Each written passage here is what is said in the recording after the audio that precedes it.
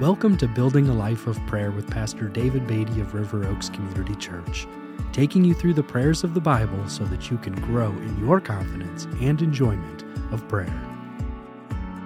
Thank you for joining me today as we talk about building a life of prayer. We are looking at Jesus' example in prayer, the life of prayer that he lived, and we're looking especially this week at the Gospel of Luke. We've seen that prayer preceded and surrounded the events of Jesus' birth. We've also seen that Jesus prayed at his baptism in the beginning of his public ministry. We've seen that in the midst of an extremely busy ministry, Jesus would withdraw to desolate places to pray. We've seen that he went out to a mountain and spent an entire night in prayer before choosing his apostles. And then we've seen that before his arrest and crucifixion, Jesus prayed, agonizing prayers before his arrest. So it should be no surprise that when Christ was on the cross, he prayed. We read these words in Luke 23, verses 33 and 34. And when they came to the place that is called the Skull, there they crucified him and the criminals, one on his right and one on his left. And Jesus said, Father, forgive them, for they know not what they do.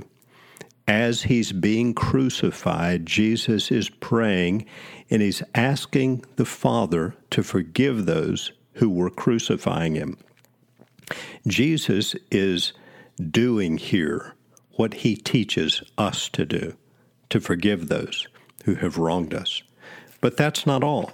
Later, in Luke 23, in verses 44 through 46, we read these words. It was now about the 6th hour, and there was darkness over the whole land until the 9th hour, while the sun's light failed, and the curtain of the temple was torn in two. Then Jesus, calling out with a loud voice, said, Father, into your hands I commit my spirit. And having said this, he breathed his last. It's worth noting that in this prayer of Christ, just before breathing his final breath, he prays a verse from the Old Testament. The verse he prays, the words he pray, into your hand I commit my spirit, come from Psalm 31 and verse 5. It's been said that Hebrew mothers, when putting their young children to bed at night, would sometimes pray Psalm 31:5 as a bedtime prayer. Psalm 31:5 again reads, Into your hand I commit my spirit. You have redeemed me, O Lord, faithful God.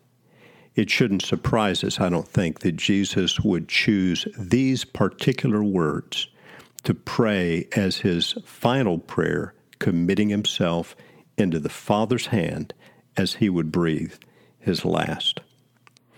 As we reflect on the life of Jesus as a person of prayer, we've seen that Jesus prayed because he enjoyed prayer. Prayer was a vital part of his communion with the Father, with the Holy Spirit. We've seen that his strength was renewed for doing God's will as he prayed.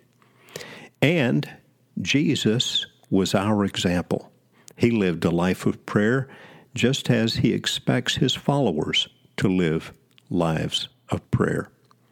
And I'd like to pray today that the Lord would help us to do that.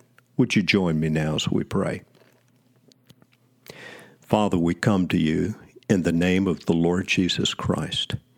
I pray for each one of us to experience a deeper work of the Holy Spirit within our own souls, that you would develop within us a greater desire to pray, that you would teach us to pray, and as we study the Scripture, Lord, that we would find their keys to greater effectiveness in prayer. Would you make us people who enjoy prayer and who are aligned with your will and strengthened to do your will as we pray, we ask in your great name. Amen.